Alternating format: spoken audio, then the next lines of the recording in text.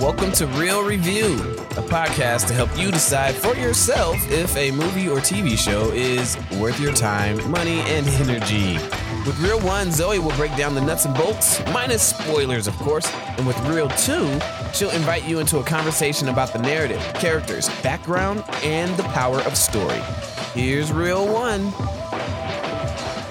Hey, Zoe here with a real review of the recent film Five Nights at Freddy's the Movie, released on October 26th this year. Let's get some stuff out of the way first. A movie like this, I don't doubt, will have some controversy attached to it in the Christian circles. In general, I think horror films are looked at as a no-no thing, and that's why I'm really glad I covered John Wick in my very first episode with Chaplain Justin, because I think it gives us a basis to work on when it comes to violence, and specifically in this case, horror in media. There may be questions as to how we as Christians can possibly look at a movie like Five Nights at Freddy's and think, oh yes, of course, wholesome content. And I get it. You may even be judging me for the fact I watched the film and am giving it a review, but I wanted to shine a light on the topic of horror and explore how an indie video game became a pop cultural phenomenon. Welcome to Freddy Fazbear's, where fantasy and fun come to life. Okay.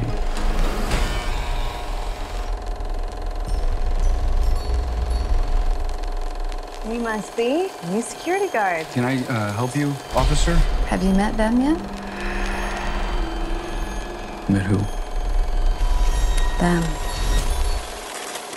For this spoiler-free review, I think it'll be best to break things down into 3 categories, and I'll address each one. So if you find yourself in one of these, hopefully you'll have the information you need to decide if this movie is up your alley. First category, you don't like horror films and you know nothing about the Five Nights at Freddy's franchise. Second category, you don't know much about Freddy's, but you like horror films, so maybe you're curious. Third category, if you enjoy the Five Nights at Freddy's games, lore, anything to do with the franchise. So, looking at the first category, it seems pretty obvious to me that you are not going to want to see this film, period. There are some horror elements, and the subject matter may make you feel uncomfortable. Plus, without any knowledge of this franchise, which has a huge fan base and community online, you may feel lost and out of the loop. I don't think this is a spoiler, it's pretty common knowledge that the movie surrounds a mysterious pizzeria that houses haunted animatronic mascots. The spirits, which haunt the animatronics, are the souls of dead children. Pretty dark subject matter. The movie is rated PG-13, and while it does have some violence, the majority of the horror is implied, not directly shown. But the subject matter alone may be enough to say, no thanks. And that's okay. This film was created for a very specific audience, and it might bring on some new fans as well, we'll have to wait and see.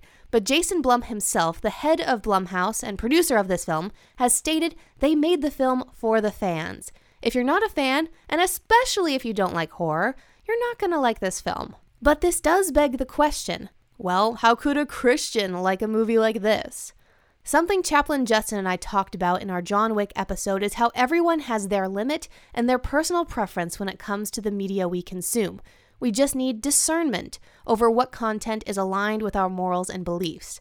There isn't exactly a Bible verse that says explicitly you can't watch horror films.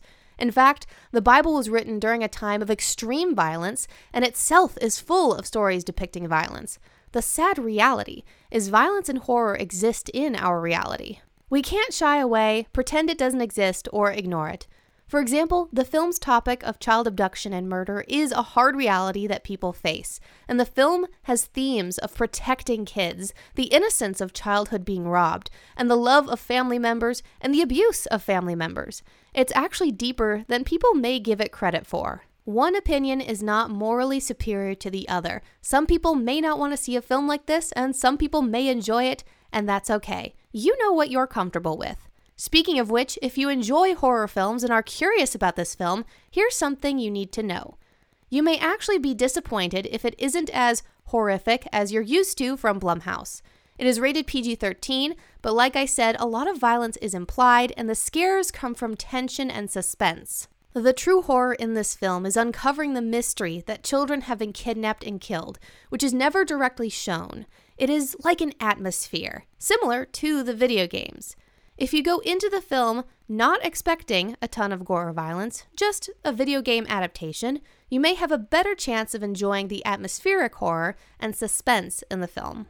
Third and last category, one that I actually fall into, is if you're a fan of this franchise.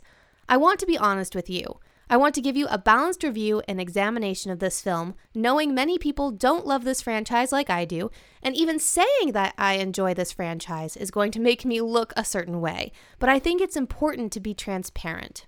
I have been invested in the Five Nights at Freddy's franchise since 2014, after the first video game, because a lot of people were talking about it on YouTube. As a teenager, I stumbled across a video theorizing about the game's story. It was so mysterious and exciting, and the internet pulled together into a community that fell in love with the chase for answers. I know it is a very niche fandom, and for me, that's part of what makes it special, that a small part of the internet enjoys solving the mysteries of this series. And I also love Five Nights at Freddy's because of its creator and his story, Scott Cawthon. I'm going to give a lot of backstory on him in Reel 2, but one fun fact you might want to know is he's actually a Christian. I know it seems kind of weird how a Christian created a horror game series and now a movie, but I think it makes sense when you look at the heart of this film's story. Mild spoilers here, but I think it's important. The movie is centered on a brother and a sister. The older brother, the main character, is obsessed with finding out who took his younger brother, and it blinds him from caring for his little sister. This is what is at the heart of the film: the love of family, protecting children, and the innocence of youth.